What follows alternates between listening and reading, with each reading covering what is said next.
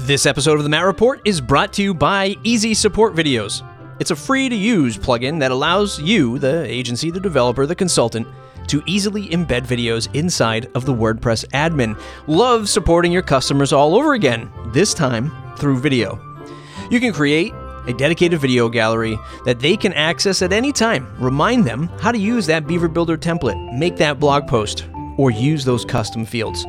Support through video is amazing, and Easy Support Videos makes it easy.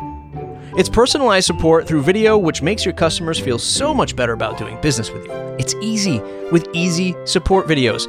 Find it on WordPress.org for free, or just Google Easy Support Videos. Easy Support Videos, thanks for supporting the show. New website coming soon. P.S. It's my plugin. While the life of a content creator might look glamorous on Instagram, YouTube, and TikTok, it might be one of the most challenging businesses that you can start. See, unlike a services business or a development shop, content takes time and an energy that you must dig deep to find. A practice that can exhaust you physically and emotionally. I mean, this stuff can really knock you to the core. It's not for the faint of heart. You need an audience to connect with, you need to entertain or educate, and you have to do this for years until you start to convert into customers. Don't be fooled by the air quotes overnight success of your favorite YouTuber, podcaster has found. It takes them years, even decades, to amass that following. While the road ahead is challenging, it's massively rewarding if you dedicate yourself to improving, learning, and remaining resilient. Today's guest is Joe Casabona, and he's done just that, an accomplished podcaster and content creator building a business out of education and digital services. If you have a moment, please leave us a 5-star review on iTunes. Merry Christmas and Happy Holidays. Let's welcome Joe to the show. I help people launch their podcasts. That is what I have whittled down my offering to. For the last several months, people are like, so what do you do? And then I name everything I do. And they're like, wow, that's a lot. And I'm like, yeah, that's not good when people respond that way. So I just did some soul searching during the pandemic. And I was like, what's the main thing I want to focus on? And based on some events I went to in the before time and conversations I had with people more recently, I decided podcasting is the niche that I want to really dig into. For a while, your day job, I believe you were an adjunct professor, correct? So I guess we can still call that a side hustle, right? Because I still make courses for LinkedIn Learning. Those are mostly coding. Adjunct professor, I was adjunct at the University of Scranton. I haven't done that for a while just because I don't live anywhere near Scranton anymore. So that became impractical. I would love to get back into the classroom. But as far as the stuff that I'm promoting myself, right? Because LinkedIn Learning, they're like a machine, a well-oiled machine. And I'll let people know that I have a new course out, but I'm not actively marketing that stuff.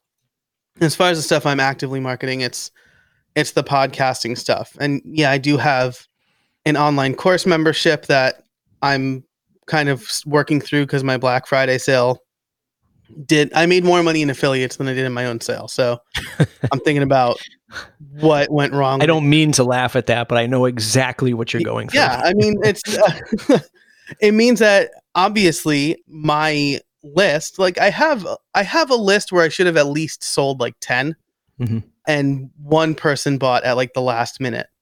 So that offering, there's obviously a mismatch between my audience and the membership offering. My a la carte courses still do better, even though most of my a la carte courses are very close to an annual membership price. So, maybe that's a sign that my audience really is changing to more podcast related stuff as opposed to the WordPress world. And I'm sure we both have opinions on how money is spent in the WordPress world, but yeah, just the Black Friday thing and then the conversations I've been having, I'm doubling down on the podcast services. I want to get into soul searching and where you find yourself these days as a creator. But before I do, what you said that LinkedIn is a well-oiled machine. They tell you which courses to make, but then you said you don't really promote them. Is that because the success of your whatever course on LinkedIn Learning, it's not up to you to go out and promote, right? It's up to them. They have their channels. They just say, Joe, make the content, and we promote the heck out of it. Yeah, it's certainly that. It would help. I'm sure they would appreciate if I promote it. And it's not like I don't tell anybody about it. It's just that, you know, they have their memberships, they have these learning paths, and yeah, so we'll talk and I'll propose some ideas, they'll propose some ideas. They'll say, "Hey, this course needs an update, so we're really keen to get this updated." And I'll usually take that because it's guaranteed to be accepted. And I'll develop the course once it comes out. I'll tweet it, I'll Facebook it or whatever. I'll Facebook it. I'll share it on the socials. I'll mention it in my newsletter, but I'm not taking out ads or whatever. I'm not doing like these deep dives on my podcast about how I built this course specifically. I don't have a content strategy around that because they have that. They'll do ads for certain courses. They will cross promote courses and other courses and things like that. So their main goal is to get people into their monthly membership, and then they can promote the courses based on what the student wants to know. And that's the trade-off, right? You're getting commissioned to create the content. Heck, if you were also commissioned to promote it, you'd probably be charging more money, right? So it's just like, I'm here just to create the content. You are hiring me to do this. And then you get some support, right? Because I've seen people like Carrie Dills and a few others who just like, hey, it's great because they help. You're not just the only person involved in creating this. I'm assuming there's maybe a director, somebody who's helping you with the curriculum, thinking about ideas, editors, that kind of thing. Is there like a team of people that come together for you, or one or two? Yeah, it's pretty great. I have my content editor or my content editor manager. He and I sit down every few months and we think, what's in the pipeline? What am I suited for? What do we need? And then I do the proposal with him. Once that's approved, I get handed off to a producer. It used to be a different producer based on if I was going to do this remotely or in the booth in Carpinteria, but now everybody's remote, which I think is another reason why they like going with me, because I have like a booth-like setup. But yeah, so then I work with a producer. I record the course. I don't know if they do this or say this with everybody, but I'm pretty autonomous in my work, right? Like they trust the work I do and the quality of the work I put out. So there's not a lot of hand holding for me. Basically, I check in with my producer every so often. How are things going? Are you way behind? Or are we on track? And then they just let me do my thing. Then I just record the videos and hand them off. They get edited. They get tested, like quality assurance tested. So somebody or multiple people will go through the course. They'll do the exercises. If there's some inconsistency or missing code or something didn't work, they'll let me know and I'll record pickups, like re-record parts to be edited. I've only had to do that once, I think. So basically, after I do the initial recording, I probably won't see it again until it's live, because they can do a lot of editing trickery to fix certain things. And unless something's like way wrong, I don't really need to touch the course again, which is really nice. Let's talk about where you label yourself in your journey. If we had a professional career map of Joe Casabona out in front of us, and I'll give you my answer first to give you a moment to think about this. Where would you say you're at? Which phase would you say that you're at in your creator/business journey? Yeah, I've always been very candid with my opinions. I think you probably know that. But I'm kind of at the point where the thing I want to focus most on is creating content. And so I need to figure out a way to make ends meet doing that. I left my full-time agency job when my daughter was born. I think you and I had kind of swapped at that point.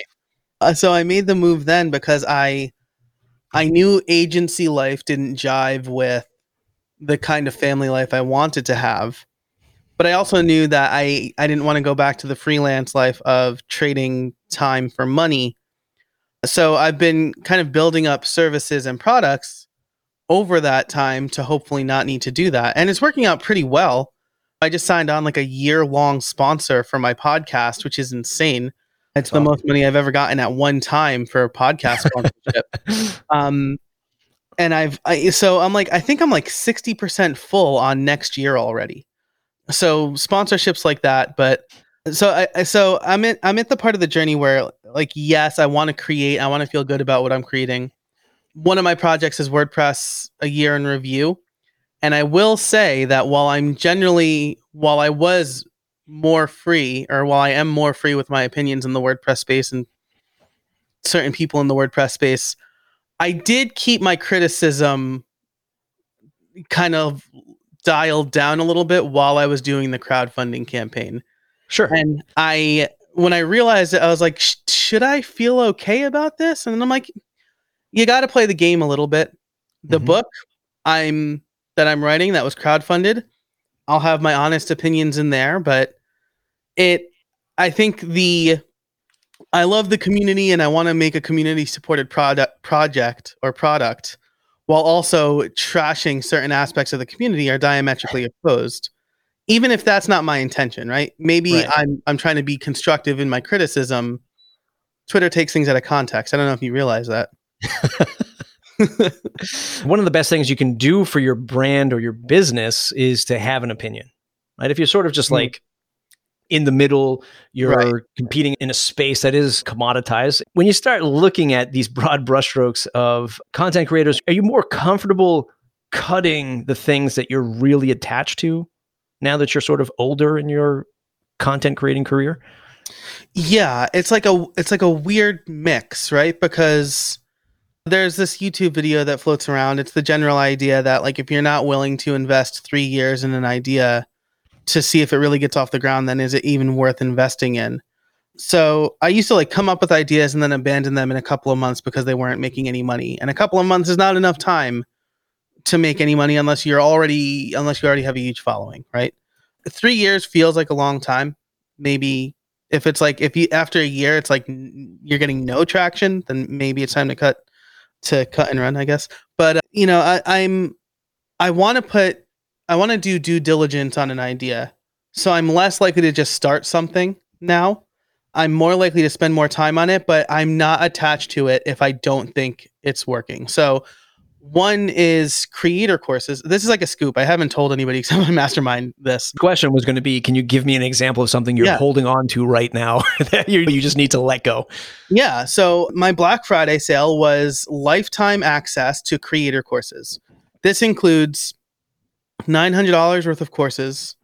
And then office hours. I'm working on a membership podcast that I'm going to do for members, obviously, and a few other extras, bonus material and things like that.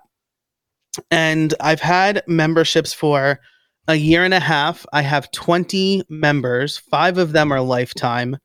And I'm just like, I guess nobody wants this.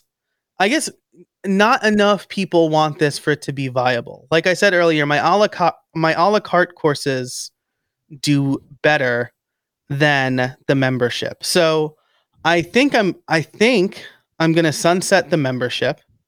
I'm going to focus on a core set of courses, and I'm going to put all of my time and effort into my How I Built It membership, which is going to come out probably in early 2021. I don't know when this episode is going to publish, but early 2021. Now, I haven't told my members this yet, so if you are a member and you're listening, don't worry. If you paid for the lifetime, I'm going to fulfill that promise. You will get access to everything forever, including the How I Built It membership. That's how I'm going to reconcile this.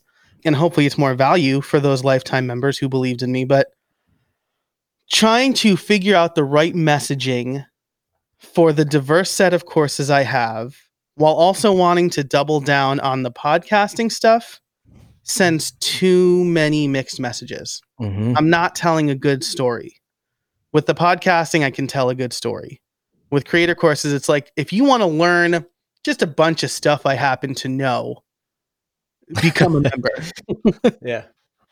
I mean, that's the most honest depiction of, I think, a lot of us, right? I think a lot of people get into it and it's not even, I think some people, I don't know, get jaded to get into, and you've seen this, we've talked about it on a million podcasts before, get jaded into the selling a digital content thing, whether it's a course, a book, a PDF, a series of videos.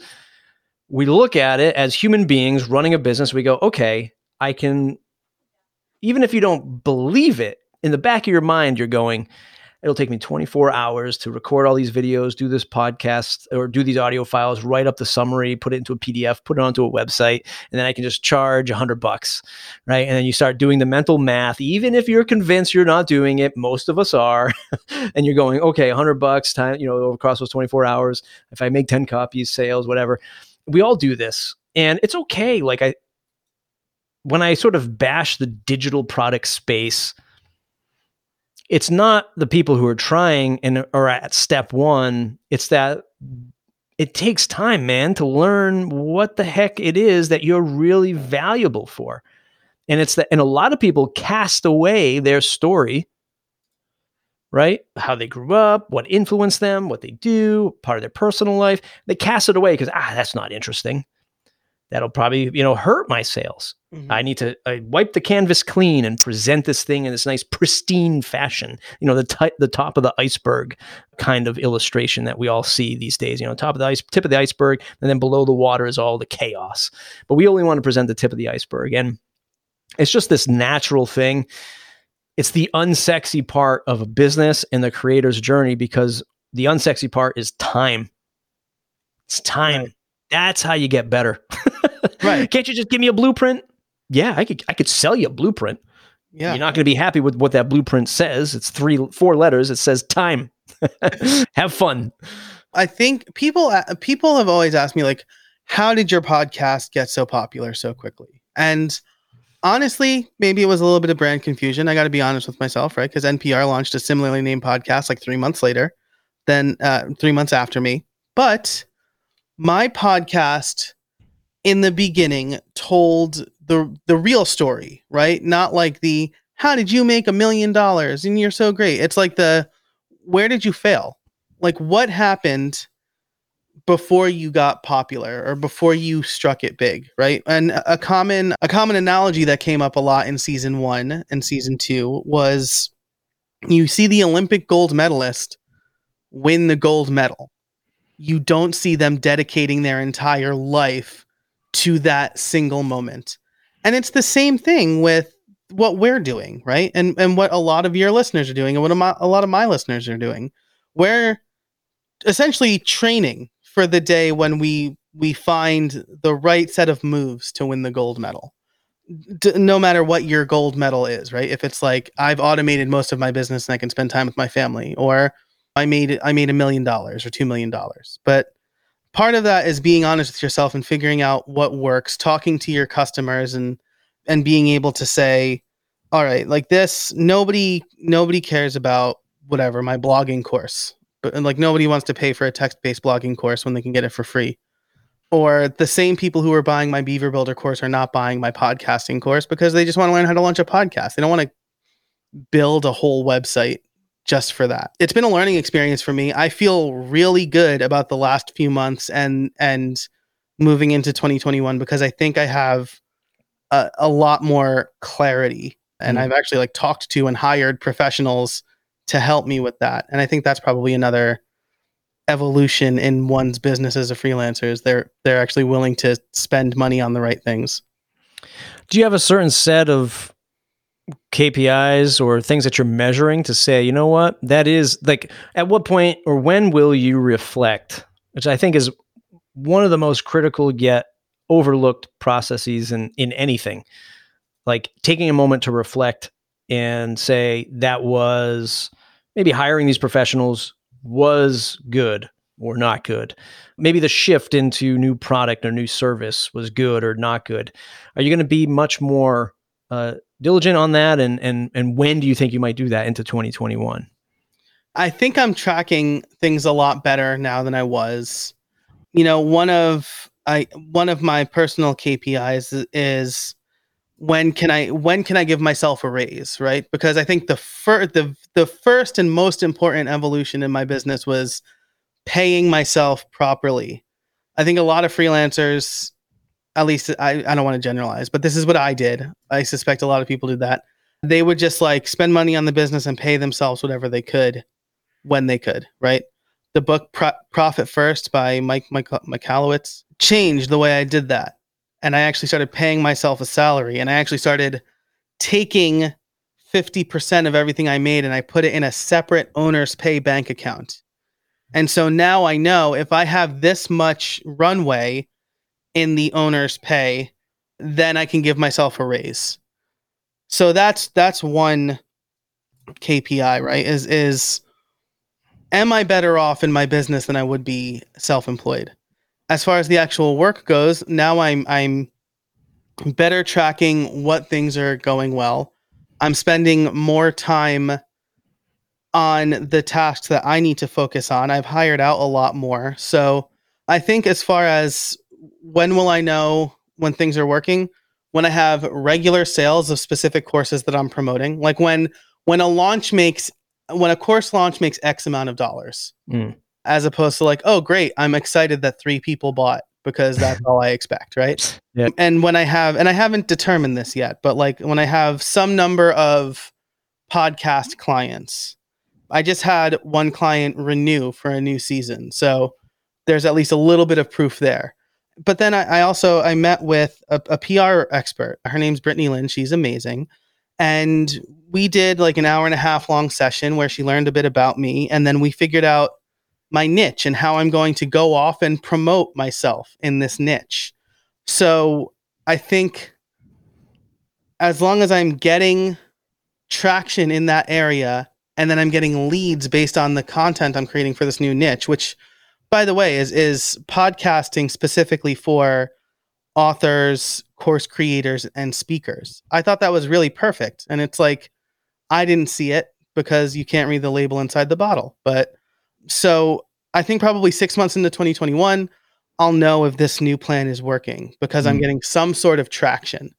And in the meantime, I think I have a diverse amount of income streams that I'm not going to be like totally broke 6 months into 2021. Congratulations on all that. That's it certainly, I like what you said that okay, so I don't know, I'm just going to generalize. Let's say you have a dozen clients for the podcasters, but that one person said, okay, I'm going to renew.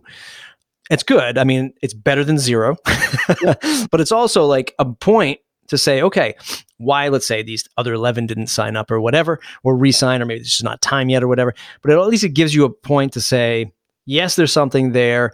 If there's a bigger percentage that didn't sign up, let me break down why. Like, why didn't you do this? What do I have to do to adjust? It's a constant game of adjusting, right? And finding the things that work. And it's never done, I think, for most people, unless you're some of our friends who have like productized services that apparently just print money, right? Yeah. While they complain about their business and be like, that thing is, they get on their podcast and like, this thing just keeps making money. It just drives me crazy. It's like, I'll take it. Like, if you don't want it, just send it over here. I launched the Done For You podcasting service in November of last year or October of last year. I really used WordCamp US to generate my first few leads. And then the long sales process, the holidays, then the pandemic happened. And I heard a lot of we're going to be a little less experimental going into this, right? Where we are interested in this, but we can't do it right now. So I'm sure that affected some things. And me not being able to go to in-person events has also affected my ability everyone's ability to network. So that's part of the reason I hired this PR person, is because it doesn't look like we're going to be doing in-person events for a long time. I don't think my target audience in the WordPress space is going to be willing to spend the money I need to make this service work. So part of it is reaching outside the WordPress space. I think there's a lot of factors, and now I know those factors. A year ago, there were a lot of unknowns that I have uncovered through just trial and error and consulting with people.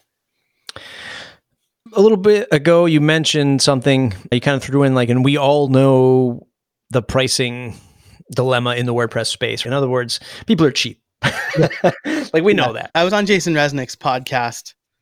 Well, we recorded Jason Resnick's podcast. I don't know how the time vortex will work as far as when each of these come out, but I realized the diplomatic way to say it was a lot of people in the WordPress space are do-it-yourselfers. But you are right. Yeah. The WordPress space is cheap. The open source communities in general are cheap, right? This is Yeah. Android.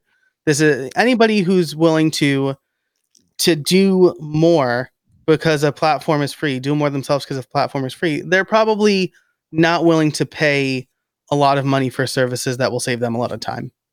I've been really diving into, I shouldn't even say diving because I feel so overwhelmed that I haven't even dived into. I'm just looking at the pool of no code, low code tools.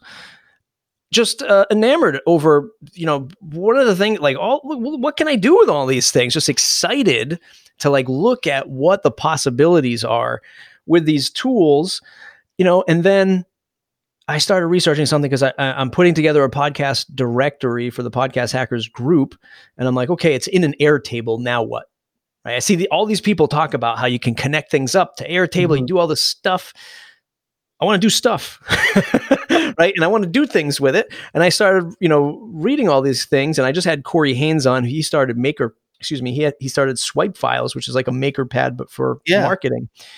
And he recently put together like this whole thing, and it was like 6 different tools, to make a widget on his website that showed how many members he had signed up to his Circle community. And then I was just like, wait a minute. We have 6 different tools to do this, where I think in like the WordPress space is like, oh, I want to connect to a REST API over there. I will just code it. Right. And I think that's like a majority of the people. So it's like, or I'll just find a free plugin because I'm either going to find a free plugin or I'll just spend the time to build it myself for the technical camp, not the small mom and pop shop that doesn't want to pay for anything, but like the technical camp, which is a large swath of WordPress users.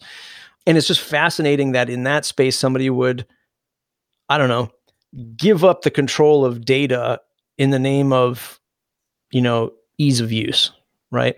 Because then it's all of a sudden it's like, well, I got these 6 different pipes that connect this one source of data. I don't control those pipes. At any point, they could turn them off, charge me more money, limit it in some fashion, change the way it works.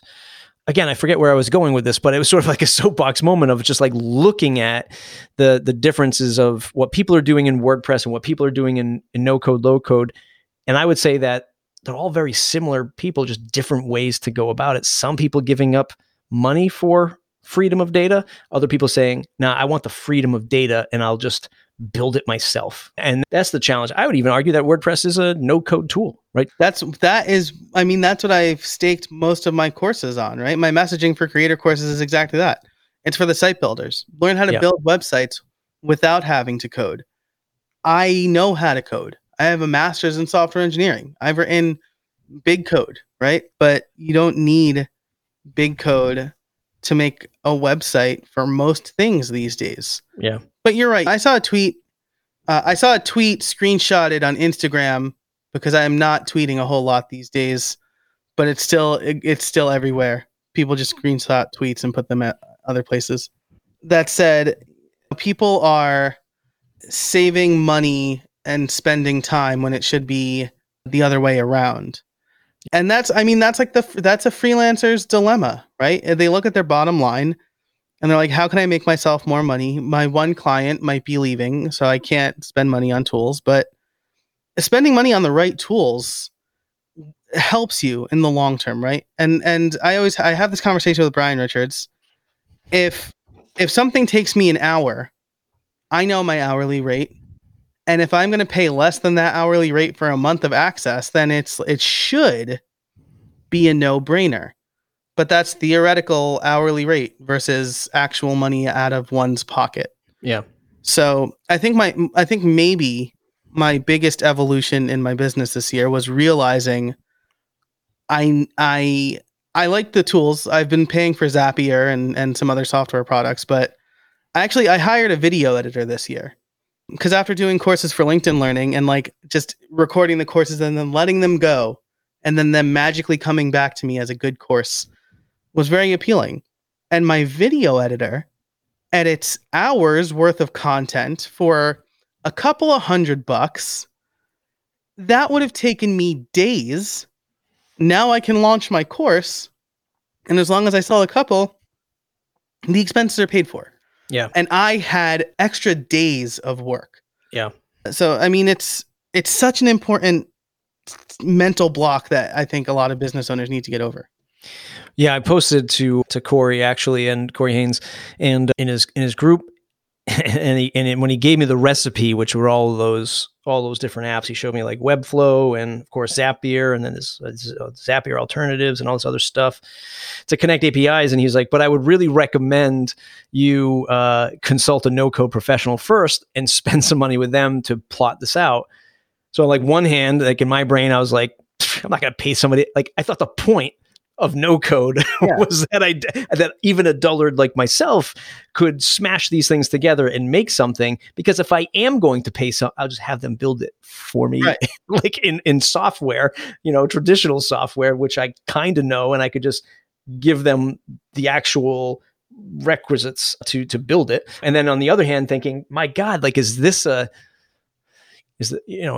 code just going to be a bubble thing? And not bubble.io specifically, but a bubble that will burst. Like this is like, now there's like no code professionals that'll sit down with you. But I mean, you're not teaching me something that's potentially going to be everlasting, like say like PHP and JavaScript. You're going to teach me about, I mean, obviously Airtable will be here for a while until they get acquired by Salesforce, but it's just like, you're teaching me Airtable. You're teaching me about a product that I don't know will ever be here in 5-10 years. Like again, like a code, like code will be, Yeah, that's so interesting. No code professionals. That's like the first time I came across it. Yeah, I've heard that. It's so interesting though, because it's like, it's true. Like what can I do without any code or whatever? Like here's something interesting. I'm going to experiment with this on my live stream this week. So I guess if you're listening to this in the future, you can go to my YouTube channel. But ConvertKit just rolled out ConvertKit Commerce. And in their products, you can set up a subscription, right? So it's like a Substack alternative almost. And I thought, hey, this would be great if I wanted essentially like a no website, members only newsletter and podcast. ConvertKit talks to Zapier. Zapier talks to Castos. And so I'm looking through and I'm like, I could set up a subscription monthly. And then they'll get added to some tag or whatever. And then when they're tagged, I can send it to Castos. But according to support, and I still don't believe that this is impossible, but according to support, it's impossible at this point. When someone churns out, there's no way to tell Zapier that that's happened. There's no way to tag or untag a user once they're no longer paying for a subscription, which is bonkers. Because I thought, well, if I don't have to set up like a membership plugin on my website and I can just do everything I want to do, which might not be true, right? Because I might want like a members only page for live streams or something like that. Or I could just have an unlisted YouTube video.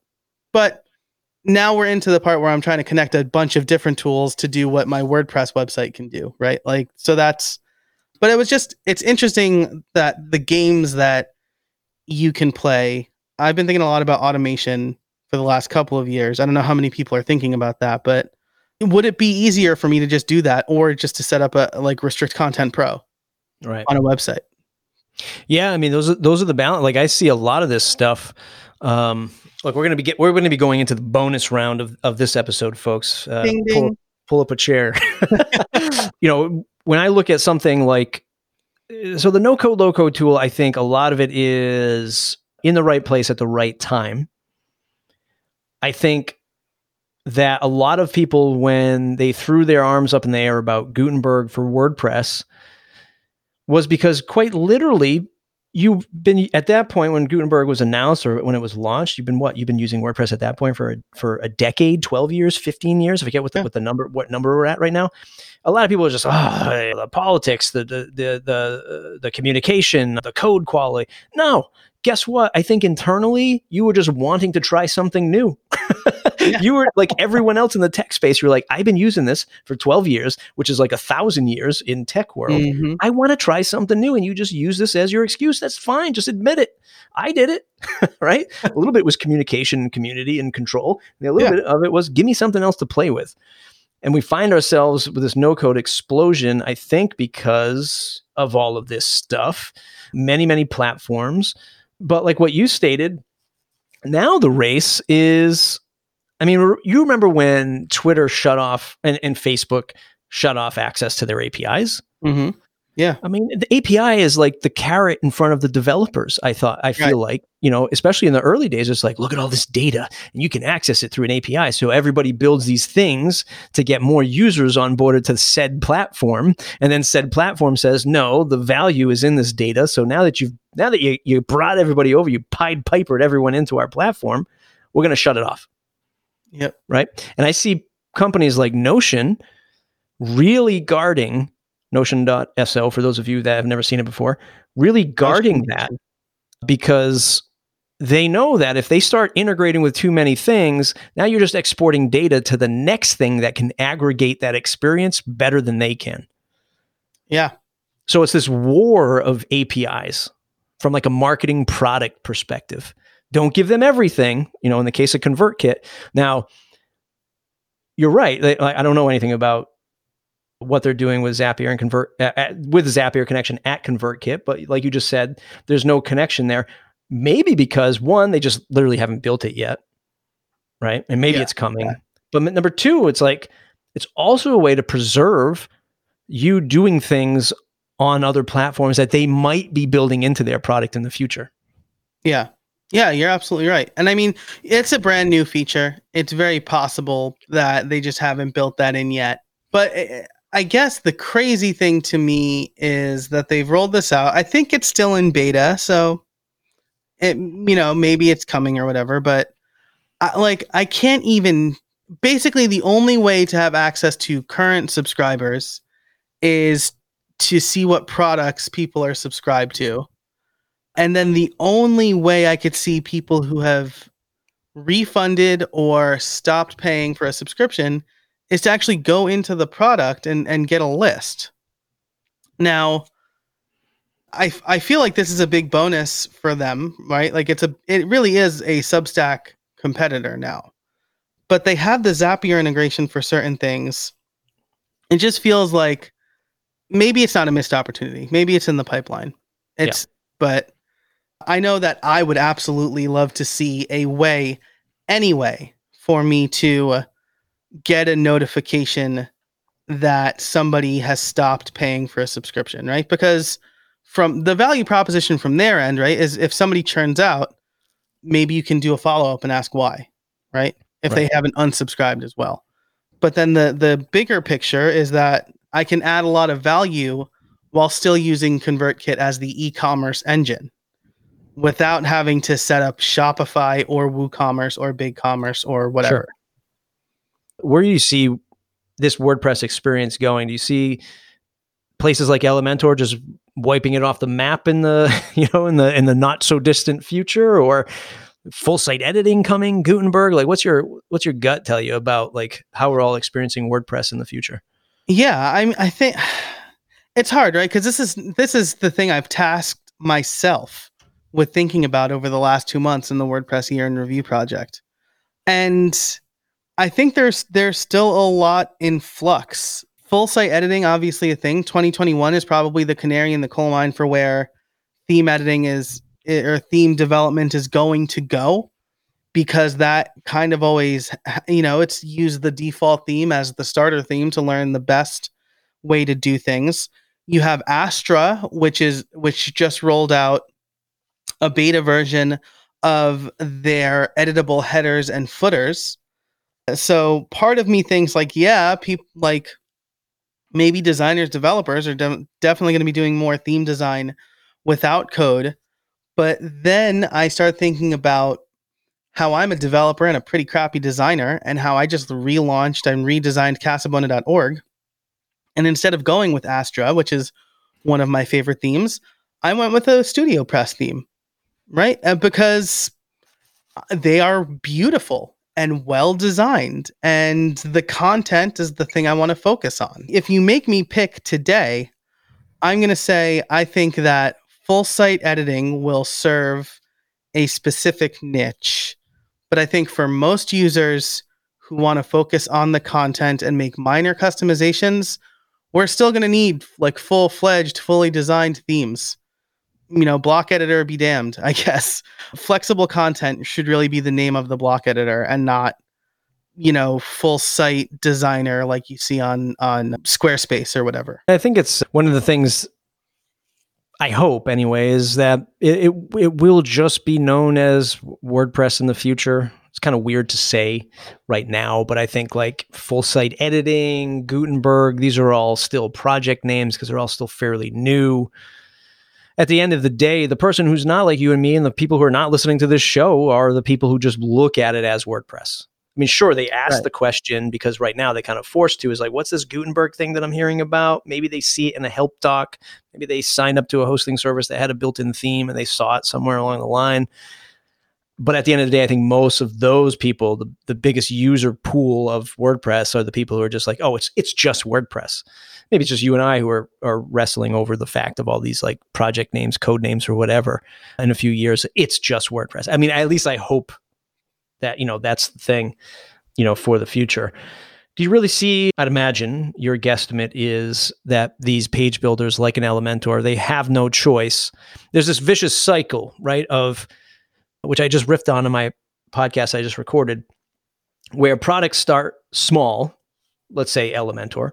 Hey, it's a site, it's a page builder. You're building a page. You got things you can drag around, you can do all these things, to where Elementor is fast forward 3 or 4 years later, where it's a suite of marketing tools, right? You have pop-ups, you have forms, you connect to other services. Again, like, I think there's no other way to grow a product like an Elementor, a company like Syed's Awesome Motive collection of tools.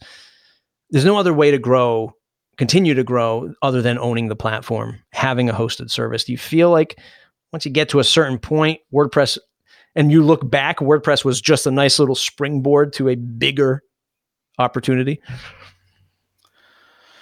Man, that's a deep cut. It's tough. It's tough because as a developer myself, I'm still looking to WordPress for a lot of my own platform stuff. And now I feel like we're in a little bit of a digital footprint renaissance where you can use WordPress to replace things like Patreon. You can use it to replace things like Teachable or Kajabi or whatever. So I think in the near future, people are going to want the easiest solution.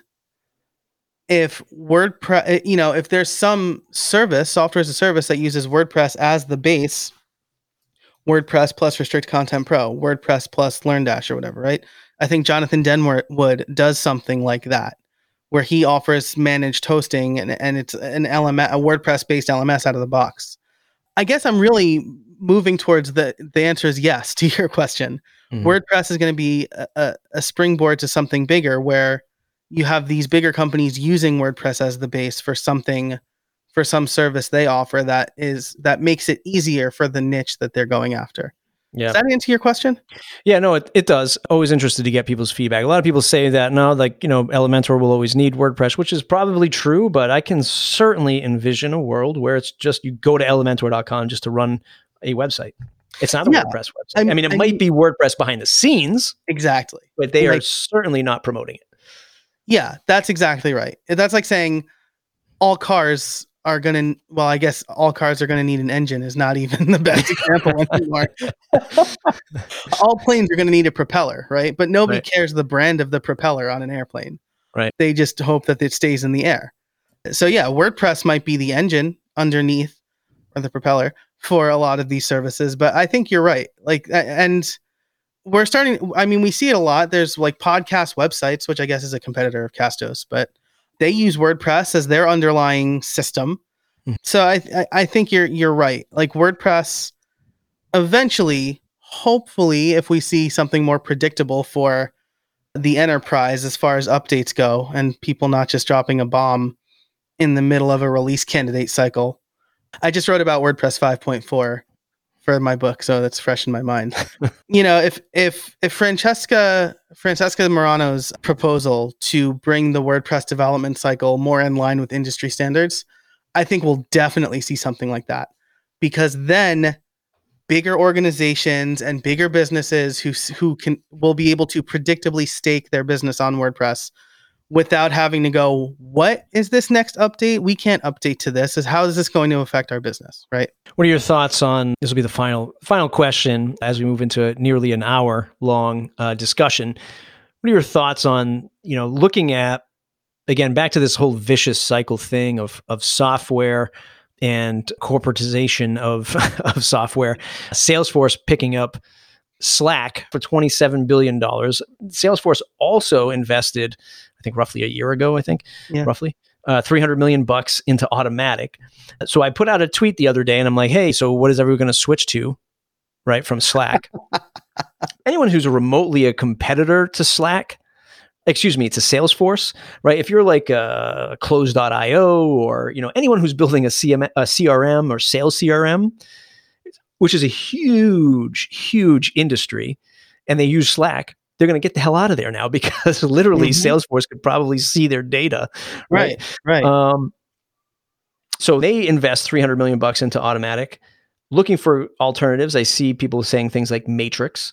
Then I come across an article that Automatic invested $3 to $4 million-ish into the parent company of Matrix. It's almost like Salesforce's money, right? Because the $300 million of Salesforce money went into Automatic. Automatic then gave $3.4 million to Matrix, which is a competitor to Slack. But guess what? Now Salesforce owns Slack. It's this vicious org chart of ownership and corporatization. Do you think WordPress goes public? I have this crazy conspiracy that WordPress.org, you'll go there one day and it'll be purchase WordPress or download the free version. Mm-hmm. Do you ever see it going into that space? What are your thoughts on that? I mean, it's got to, right? Like there are many investors in. Okay, so there are many investors in Automatic, right? And we don't want to. You and I don't want to confuse the idea that Automatic and WordPress are synonymous, even though I'm sure Automatic doesn't really care that much. Nope. So Automatic has to go public, right? Like there's no way they don't, or Google buys them or whatever, right? Like as far as WordPress.org, I don't know.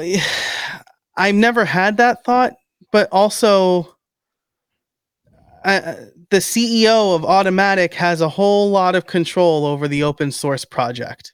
Mm-hmm. I think that I don't think it's outside the realm of possibility. I don't want to see it happen, but I don't think it's outside the realm of possibility. Because if they go public or especially if a company buys them and that company now owns the WordPress trademark, you think they're not going to capitalize on WordPress.org using the trademark or whatever? Like I don't know. I fear that Automatic and WordPress.org are inextricably linked to the point where when we do see an IPO or an acquisition of Automatic, it will mean big changes for the open source project. Yeah. I mean, and how's that for a politician's answer? The reasons why I love WordPress is because it is that last bastion of hope, I feel, for that just ownership of content, of data, and a core framework to do many things with. I've talked about this before. I feel like it can enable somebody an opportunity to make a living that otherwise could not. Right? Like if you were ever to fast track the learning of development and programming, if you ever wanted to go into underserved cities and towns or rural areas and you said, hey, a great service would be to learn how to write, communicate, develop websites, learn software, you could walk in with WordPress and say, it does all of this. Let's teach you this is the fishing part. Let's teach you to fish so you can eat for a lifetime. I feel like WordPress is that little guide that can help spawn all these different areas so far. I mean, and if it ever goes away, it's going to be a sad, sad day. I think before we wrap up, one more quick thought is I thought about kind of the inoculation effect of what would the counter argument to what I just said be? And the counter argument would be, well, WordPress is open source, so it will always exist in some way, shape, or form, right? Except like the GPL has never really been litigated. Like what's to prevent somebody from some owner of the WordPress trademark from just changing the WordPress license to something more proprietary. Who's gonna challenge that in court, right? Again, I don't think it's gonna happen, but these mental exercises are always kind of fun to go through and horrifying. Yeah, I'm not a lawyer. I don't even pretend to play one on this podcast. His name is Joe Casabona. Joe, what do you have going on in life? Where can folks find you connect? What can they buy from you? Where do you want to send them? Yeah, you can head over to casabona.org. That's where all of this, you'll get a nice little rundown of the stuff that I offer, starting with the free offerings all the way to the consulting. But my main service is called Podcast Liftoff, podcastliftoff.com, where you can buy a course on how to launch a podcast, or if you're not a do-it-yourselfer, hire me to do it for you. That's what I'm focusing on in 2021. So Matt Report, mattreport.com, mattreport.com/subscribe. Join that mailing list. It's the podcast for the resilient blue-collar digital worker. I don't know. It's just a new phrase I'm working on, Joe. I'm working it out. I'm like a stand-up comedian. I'm just getting out there, shooting my material off. Trying to get I heard you try that out in an earlier episode. I liked it. Trying to broaden our horizons here. Thanks for listening, everybody. We'll see you in the next episode.